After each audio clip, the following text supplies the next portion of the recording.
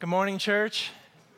I want to introduce our storyteller for today, Jake Finifrock. Jay, start coming up. Everybody lives such interesting lives, and tapping into just a person's set of stories is kind of an amazing experience, and I'm excited to have Jake share some of his stories. Thanks, Jake. Good morning. Thank you, Peter. Two roads diverged in a yellow wood, and sorry I could not travel both and be one traveler. Long I stood and looked down one as far as I could to where it bent in the undergrowth. As a university student, I came to a place where the truth of Christ's resurrection became undeniably real. I was suddenly motivated to find truth and seek it above all else. Long I stood. The resurrection of my spirit brought me to a crossroads. The way I saw it, I could invest in myself and pursue the American dream, working towards retirement, or I could give up what was familiar to go into the parts of the world where Christ was unknown, to share the hope that was in me. Then took the other as just as fair, and having perhaps the better claim, for it was grassy and wanted wear, though as for that, the passing there had warned them really about the same. Monica, my passion clone, set out with me on this path. She's the very young-looking one there in the front. First to Kenya, to a tribe in the middle of the Kenyan wastelands for a 2-year project, after which we returned to the U.S. for the birth of our son, Creed. During that time at home, I set out on a scouting trip with a young man named David, a college student who had also chosen the path that wanted wear and desired to take the gospel to a place called the Coconut Islands. The Coconut Islands, a pseudonym, are a 100% Muslim country where Sharia law exists. Christian residents are imprisoned, and foreign Christians who live openly are prohibited, though foreign adventure seekers are welcome. So, David and I went to dive and surf for a month to get a feel for the 1,200 islands and pray for an opportunity for David to re-enter, to live and work and make disciples. I met a guy named Muhammad. He was an opponent of mine during a game of chess in the park. Muhammad made special arrangements for us to go to his home island through some connections of his in the government. In 2004, foreigners were not allowed to go to resident islands. We spent a weekend floating in a blue lagoon with his small son. We spoke of Islam, of politics, of his marriage gone sour, of political oppression, of the joy of fatherhood, of hope, and of friendship. We ate coconuts, and when we said goodbye, we embraced, and I left him at the airstrip on Pedro Island with my travel chess set, never to see him again. And both that morning equally lay in leaves no step had trodden black. Oh, the first I kept for another day, yet knowing how way leads on to way, I doubted if I should ever come back. David, along with his new bride, eventually made it to the Coconut Islands. As a university language student, he learned the language and began exploring business opportunities with local leaders who had befriended him. Monica, Creed, and I moved to China, where we were eventually joined by Chloe and Lincoln.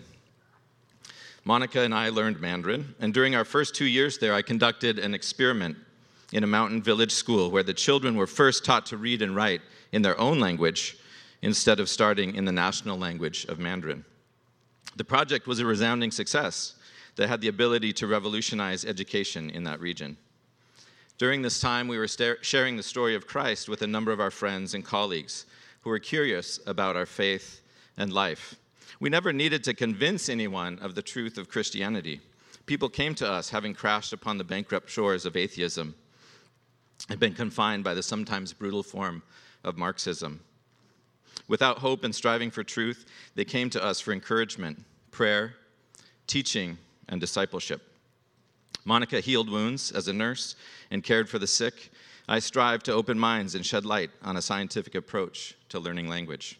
The project, though, was permanently closed in 2011, despite the great results and the petitions of village leaders. Through the process of fighting for the project to continue, we gained an advocate in a solitary man within the state education department who saw our results and believed in the method. He and I fought together for nearly a year, and we eventually won a huge battle. Our project would be implemented in a neighboring county. We signed a 10-year agreement with the Education Bureau. The teachers and parents celebrated, and we began to operate. Imagine our elation. However, just prior to this, the government informed me that I could no longer live in the region unless I had an advanced degree, which I didn't have, or was accepted to an advanced degree program. So I applied and was accepted to a distance program in the UK, and our village project was to be the focus of my PhD studies. But PhD programs are accompanied by something called tuition, and we weren't exactly rolling in the dough. In a drastic twist to the storyline, I decided to start a small travel business to pay for the tuition. So in 2012, I took a group of high-end Chinese entrepreneurs to my childhood home of Alaska for a 7-day outdoor adventure tour. Back in China, in the early part of 2013, 6 months into our 10-year project, on the first day of teacher training, the county police showed up at the village school and shut down the training on the grounds that it wasn't safe for outsiders to be in the village. They stated that, among other things, the villagers were akin to barbarians and that the conditions were too cold for foreigners. Apparently, they had never heard of Alaska. We appealed to the highest levels, but after several months of pleading the case, for the project, the word was final. The program would be terminated. No more teaching, no more progress, no more village case study for me to research. The project advocate, smited by his own leaders, refused in protest to report to work for the remaining 6 months before his retirement. These were dark days for me. You could say it was like the valley of the shadow of death. The sense that everything I had invested in was being purposefully opposed was stifling. Weren't we supposed to succeed? Wasn't God's hand in our work? Hadn't we left everything for God's sake? Or hadn't we left everything for God's sake? I'm not sure how to read that. And given our lives to the service of others? Shouldn't God be blessing this work? Didn't he know that kids were stagnating under some of the worst educational methods on the planet? I felt like I was a lifeguard, handcuffed on the beach and forced to watch children drown. I lived silently in torment. Had we taken a wrong turn on this path that wanted wear? But we were determined to carry on in our work. I switched the focus of my research slightly and continued to look for alternatives for our family in China. The truth was, though, that we were exhausted and doors were closing all around us. Monica's spiritual ministry was abounding, but without a legal platform for us to stand on, our days in China were clearly numbered.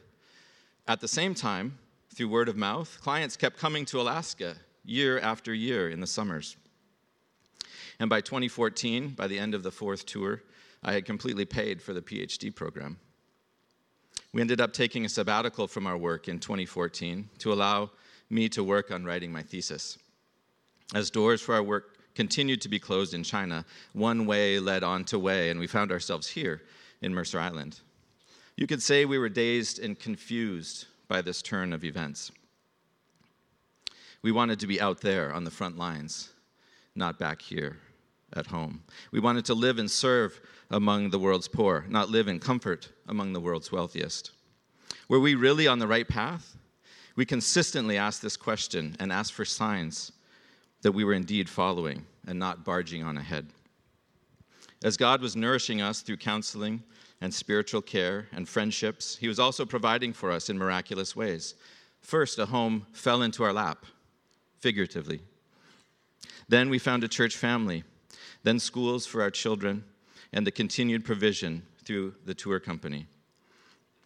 Through the noise of grief and turmoil, a piercing tone rang clear, and we decided finally to stay in America and not return to China. How, we asked, would we ever make our way in this place? In 2016, I was asked to prepare an itinerary in Alaska for a group of travel professionals. Nearly 1,000 delegates of the Adventure Travel Trade Association, or the ATTA, were in Alaska for their annual summit, and I reluctantly agreed to host a group of them pro bono on one of my tours. One of the members of my tour strongly suggested I stay for the meetings, which I hadn't intended on doing. It turns out that at the summit, the keynote speaker was a guy that I went to college with, and I had strongly encouraged him to date his eventual wife. He introduced me to the CEO of the ATTA. The CEO, turns out, is a fellow believer, an SPU grad, which is also my alma mater. The ATTA wanted help developing the China market, and when they learned that I worked with Chinese adventure travelers, they hired me as a consultant, and then later as their director of business development for Asia. Weird, huh? It gets weirder. Remember David? He started a company in the Coconut Islands, but due to serious illness and some developmental issues with his child, he was forced to return to the U.S. The company, which carried on without David, is the first foreign-owned enterprise in the Coconut Islands, and they are producing gourmet seafood for the high-end Chinese market. They were granted rights to a lagoon on a remote island to start their aquaculture farm. They need to nail the Chinese market in order for their business to grow and for their team to maintain a viable presence in this Muslim country. In March this year, David asked me to serve on the company advisory board. I accepted. Also in March this year, a colleague of mine at the ATTA was at a trade show in Berlin and was approached by the director of tourism of the, can you guess?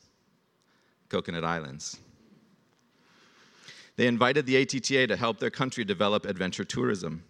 In June, they paid all expenses for me to fly to the Coconut Islands to attend a series of meetings focused on tourism development.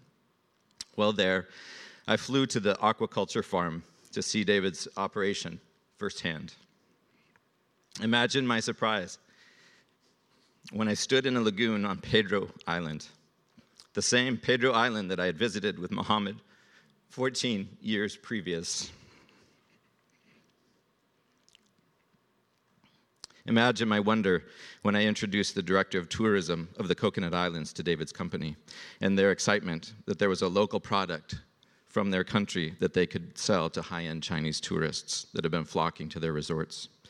Ponder for a moment the level of detail in this plan and the number of turns along this 20-year road that had me standing knee-deep in that moment.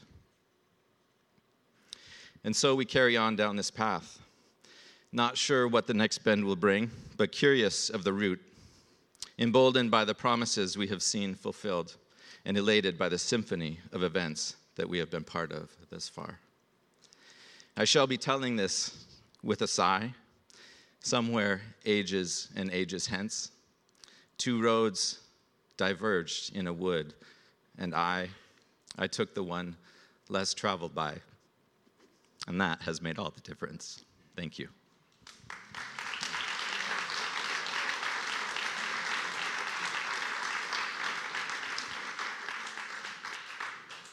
This morning, our scripture reading is from 2 Corinthians. Please follow along in your Bible or use the screens. I'll be reading verses 9 and 10 from chapter 7 in the New American Standard Bible. I now rejoice, not that you were made sorrowful, but that you were made sorrowful to the point of repentance. For you were made sorrowful according to the will of God, so that you might not suffer loss in anything through us. For the sorrow that is according to the will of God produces a repentance without regret, leading to salvation. But the sorrow of the world produces death. The word of the Lord.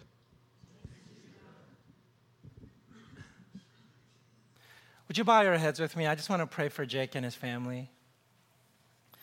God, we thank you so much for your finger in the Finifrock's lives. Thank you that you have been their guide and their shield and their provider. Thank you that our paths have crossed. I lift this family up to you and ask you to continue to transition them well to this next stage of life that you have for them. And I know that it too will be the road less traveled as you lead them and as you continue to supply all their needs. I thank you for them and I pray for them in Jesus' name. Amen.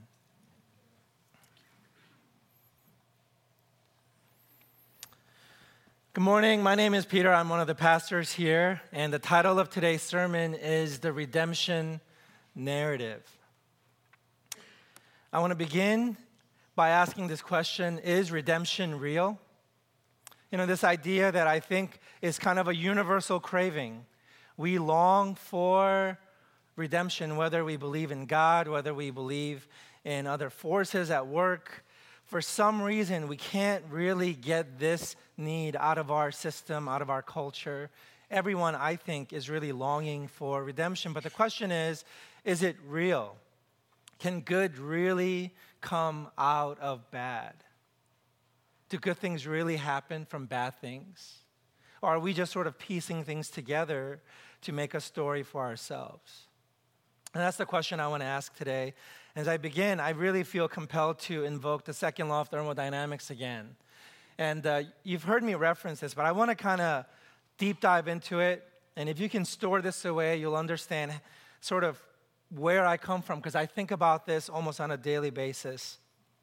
So the definition that I have for us, and it is such a powerful law that governs our existence that it's depicted as the Ten Commandments here on the tablets.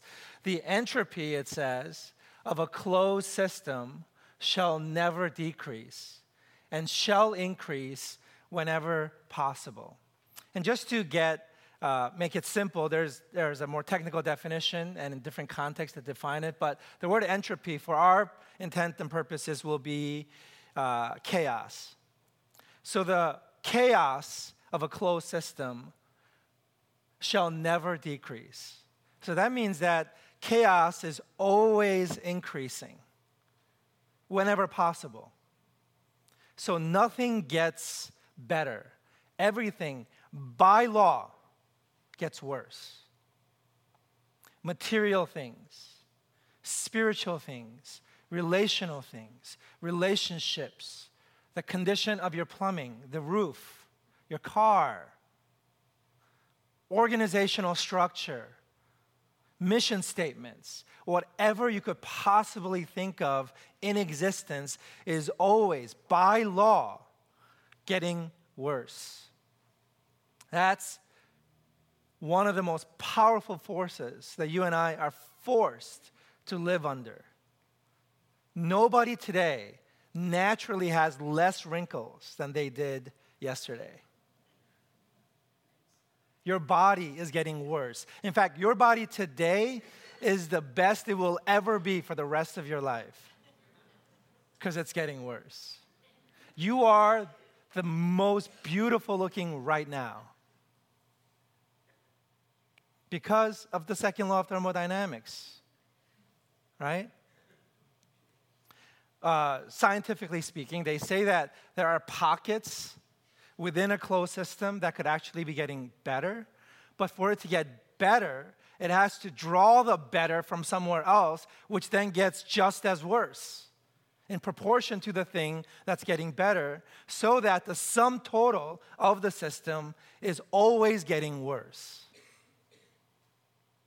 And so we experience this. Like, you might be thanking God for something you have, but that comes at the expense of somebody else who had to give it. Nothing is going to get better in the system. This planet is a system. Your life is a system. Your ecosystem is a system. And all of it is getting worse. Sometimes it can look or feel like it's getting better. You have some kind of value add, but that's because there's a value subtraction somewhere else. Somebody is always paying the price, and everything is getting worse. I've shared this story before, and I experience now in retrospect everything that happened to my family during my sabbatical with the car to be amazing. I think about the ways that God used that incident in our life, and I'm thankful today. I really do think it's amazing because when we were there on the side of the road, just having crossed over a bridge that I thought we were going to go over. We were just right there at the very first possible space after that bridge. And then right as we were standing there, a retired fireman came by. He stopped his car, he did a U-turn, came into our space, and inquired if we needed help. And then right after that, a state trooper came by, and they both stayed, and they both tried physically to try to get the wheel off and to help us, and then they drove us home. They brought our stuff with them together, and then they gave us their personal cell phone number so that we can call them in case we need to go grocery shopping. And in the days ahead, they kept checking in. Are you guys okay? Do you need any help? Anything we can do? And then after that, the tow truck driver, I share this story. He just felt like God visited him. Just in the hour and a half that we were together, we had an amazing conversation. There were tears. There were confessions being made. And I wasn't trying to be religious. I wasn't trying to be a pastor. He just felt touched by God through that experience. And then the mechanics, and then Costco, and then the car rental place, everybody chipped in to help out. And it was an amazingly powerful experience for us. But here's the caveat.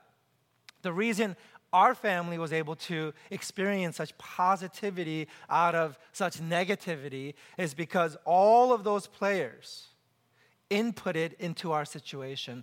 They created a local net positive situation for us. We got warmer because they got colder. We got richer because they got poorer.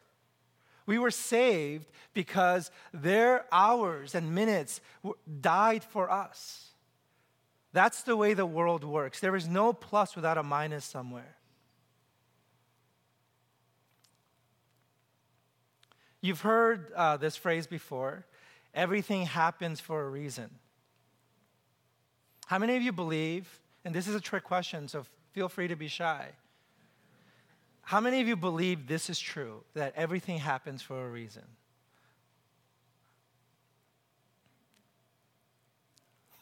Okay. Next, how about this phrase? It'll all work out. How many of you believe this? All of you are just dead wrong. You knew that was coming. You still raised your hands. The reason these sentences don't make sense in my brain is because it violates the second law of thermodynamics. Everything cannot all work out for everyone. It just can't be true. It's not thermodynamically possible. It violates the most fundamental laws of physics. There is no way it can happen because all of these sentiments, they're born out of an impulse, a longing that we have. And I don't deny that we have the longing, but the longing itself does not acknowledge who does the inputting for you to get the output. How do you get a positive when everything is tending towards negative? It's because, I think, there is an input source, an author, somebody with infinite energy, somebody who is energy, somebody who never runs out, who's outside of our closed system, that is inputting into our system so that not everything happens for a reason, but there is a divine orchestrator, a personality, a love, a power, an author, a provider, a Lord, a king, a ground of being that loves and cares, that's inputting. And so not everything happens for a reason, but He is able to use everything for His reasons. And that's very different than everything happens for a reason. Nothing just happens for any reason, except because everything is just tending towards chaos and decay and eventual death. See, our whole, not just our planet, not just our solar system, but the entire universe, we're all cooling down. We're all headed towards thermal death. Except there is an author who is inputting, who continues to write this story out. And this is the biblical word, redemption.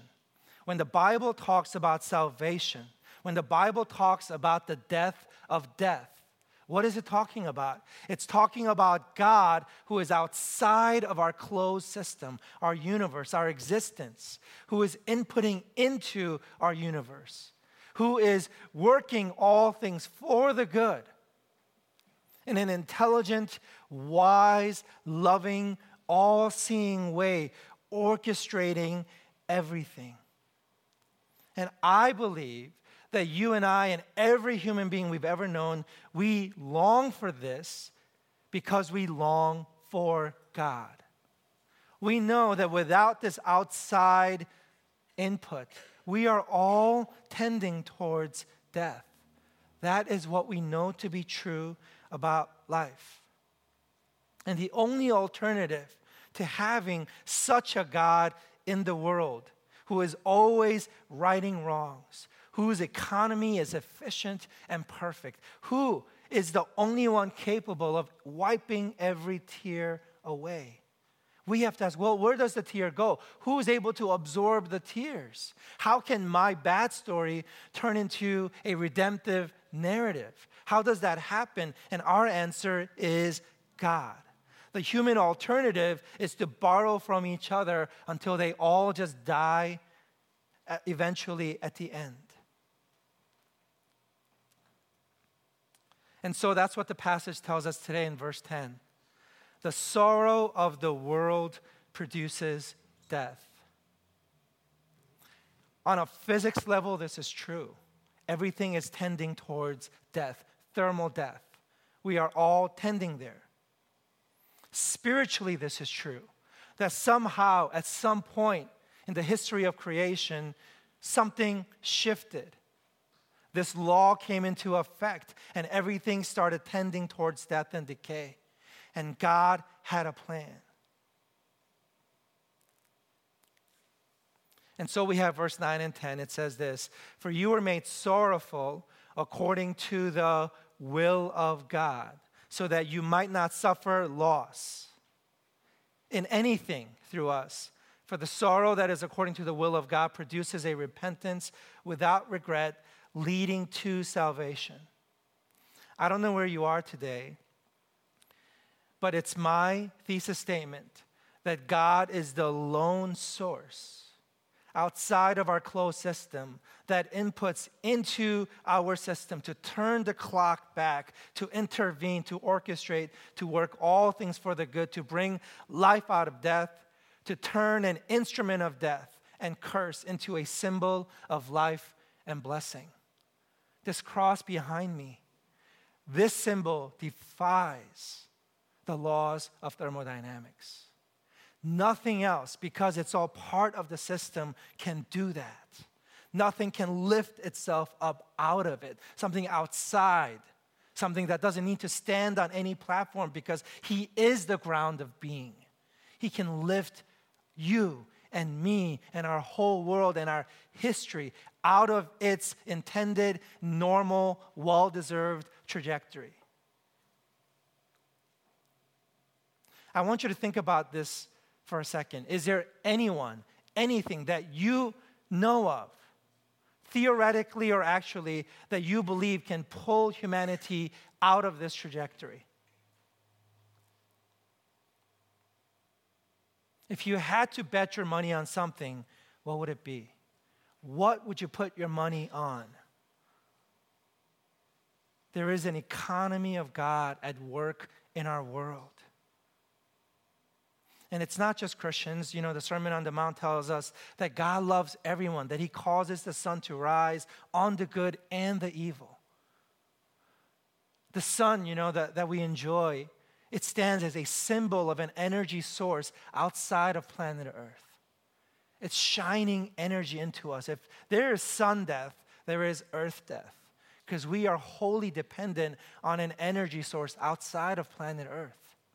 That's just the way life is. But the sun itself, we know, is dying. And our solar system itself is dying. Our universe, as we know it, the observable universe, is dying. What can help? What can save us from this body of death? And it's the economy of God. It's what we call God's grace. Meaning God gives to us knowing we cannot give back. Well, we can't because he doesn't have any needs. But even if we could, he doesn't want us to, because if we give back, then we die. We have nothing from which to give except to pay with our life. And so God says, I will pay with my life. You can't afford to give yours. You can't die for yourself. You are on trial. You can't decide anything about yourself. You are at the mercy of a system outside of your life, of yourself. And I don't know if you're here and you're not a Christian, what do you stand on? What do you believe inputs into your life? All you can do is borrow from somebody else. All you can do is grow at somebody else's expense. One of my favorite authors that I mention all the time is M. Scott Peck. And I actually loved my interaction with his work this week. And I read his biography, and he lived a horrendous life. His life was just a hot mess. It really was. He's not respectable if you look at his life. You have to sort of stay in his writings. We're all like that, you know. Our product is always imperfect. It's always embedded in imperfection, even if we have a good thing to offer. And so, M. Scott Peck, one of the reasons I like his story is because he was a Buddhist. When he started writing, he is a psychiatrist who was a practicing Buddhist. And he started writing this book, which turned out to be one of the world's best-selling books. And it's a book called The Road Less Traveled. Jake, I didn't know you were going to quote that today. But he wrote this book called The Road Less Traveled. And in the course of writing this book, he happened upon a section in his book called Serendipity, or Grace. And he started thinking deeply about the reality of grace in his life. He said, you know, my life is such a hot mess. And yet I experience so much good. And he really began to be honest about this question. He thought, where does goodness come from? By any math that I know, when I add up my life, it should end in total destruction. But there's so much good. There's light, and there's love, and there's warmth, and there's truth in my life. Where does it come from? And so as he began to honestly ponder this question, he became a Christ follower in the middle of writing this book. And so he starts the book as a Buddhist. And about halfway through, he becomes a brand spanking new Christian and has all these crazy ideas about how God works, like theories about God. And so with these wacky theories, he finishes the second half of his book. And then he never went back and changed anything. He just left it as it is. So when you read this psychiatry book, you can actually read the story of his conversion. And I find that so fascinating and interesting. But I want to give you 3 highlights of his story. And this was his process, and this is what I'm presenting to you today. First is this, and this is what I would call his consider phase. And this is what I want to invite you to do. I want you to consider the evidence in your life. He says this, the fact that highly implausible events for which no cause can be determined within the framework of known natural law occur with implausible frequency has come to be known as the principle of synchronicity. There's actually a secular word for this idea of good coming out of bad. It's called synchronicity. We have no other way of explaining this. There's no natural math that lands us at the answer of our lives. Implausible events, highly implausible events, happen at such a frequency. It happens so frequently, you have to sort of stop and consider the evidence and go, who is inputting into my life? Because maybe it's that person who's inputting into my life, but then who's inputting into their life? Because there is the highly implausible events at such a high frequency happening to everyone. Who's behind it all? So you have to consider the evidence. That's the first phase he went through. And then secondly is the acknowledge phase. You have to acknowledge the conclusion. The evidence points to a conclusion. And the human heart, because we love control, we love to think we are on the throne, so we don't want to acknowledge this. So we have active rebellion against this truth. We have to suppress this truth that is so easily evident. He says it this way: with the learned capacity to recognize the gifts of grace, we will find that our journey is guided by the invisible hand and unimaginable wisdom of God with infinitely greater accuracy than that of which our unaided conscious will is capable. There is a wisdom in the way we experience the highly implausible events happening at such a high frequency. It's not just random good things happening. The universe isn't just throwing lottery tickets at us. But there is a kind of perfect, unimaginable wisdom behind the way these grace gifts are deposited into our life. There's something about it that makes us go, oh my gosh, there's beauty here. There's design here. There is authorship here. What is that? How do I make sense of this? And you acknowledge, God, you do exist. God, you are good. God, you are the true and living God. That's the normal and natural conclusion when you just stop and look at the evidence. And then third, finally, is the trust phase. He says this: the existence of grace is evidence not only of the reality of God, but listen, but also of the reality that God's will is devoted to the growth of the individual human spirit. God is never accomplishing his will over there at the expense of you. That somehow each and every single person, because his wisdom is infinite, he can work all things for the good of all of us. He can do it.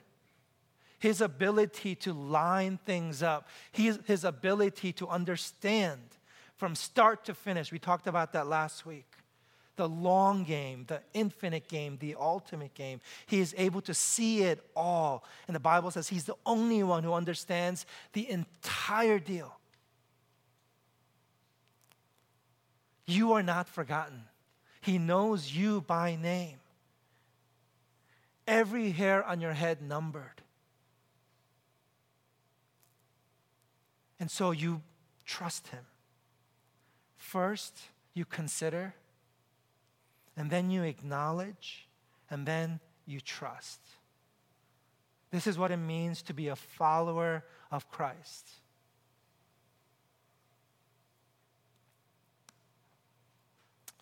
This isn't the greatest story. It's not even just the most recent story. But I last week was watching a show on Netflix. I don't know if any of you here grow up with Adam Sandler. Yeah, you know Adam Sandler? I kind of love this guy. And I'm not sure what it is. I think it's because he's always dressed like he lives in the 90s. You know, just loose jeans and sweatpants and things. There's something so relatable to me about Adam Sandler. And he's not a perfect human being. He's not like some appropriate Christian person that should speak at church or something. But I just really like the humanity of Adam Sandler. And he put out this comedy special on Netflix. And in that special at the end, he was best friends with Chris Farley, who passed, another comedian and actor. And he wrote this song for Chris Farley. And he shows all these images of Chris Farley's life. And the title of the song is My Boy Chris Farley. And I was watching and listening to this song, and I just was sitting there weeping. Because it's not about the stories of Chris Farley.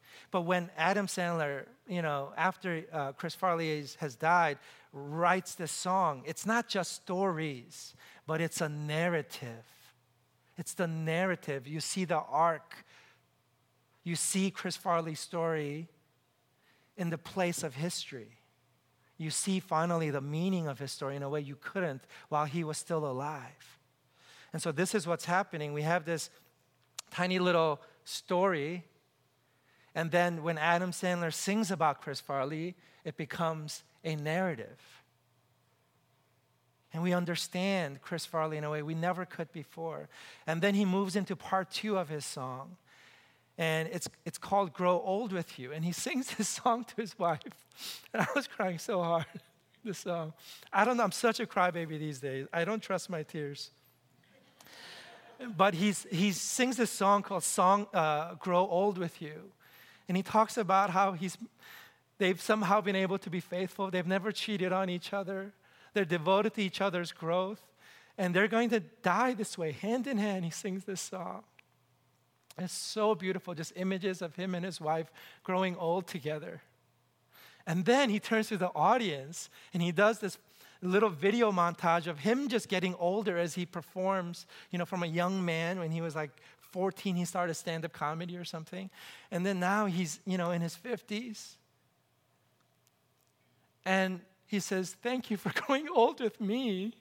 Thank you for absorbing all my shenanigans and for letting me mature in front of you. And he turned his stories into this beautiful narrative.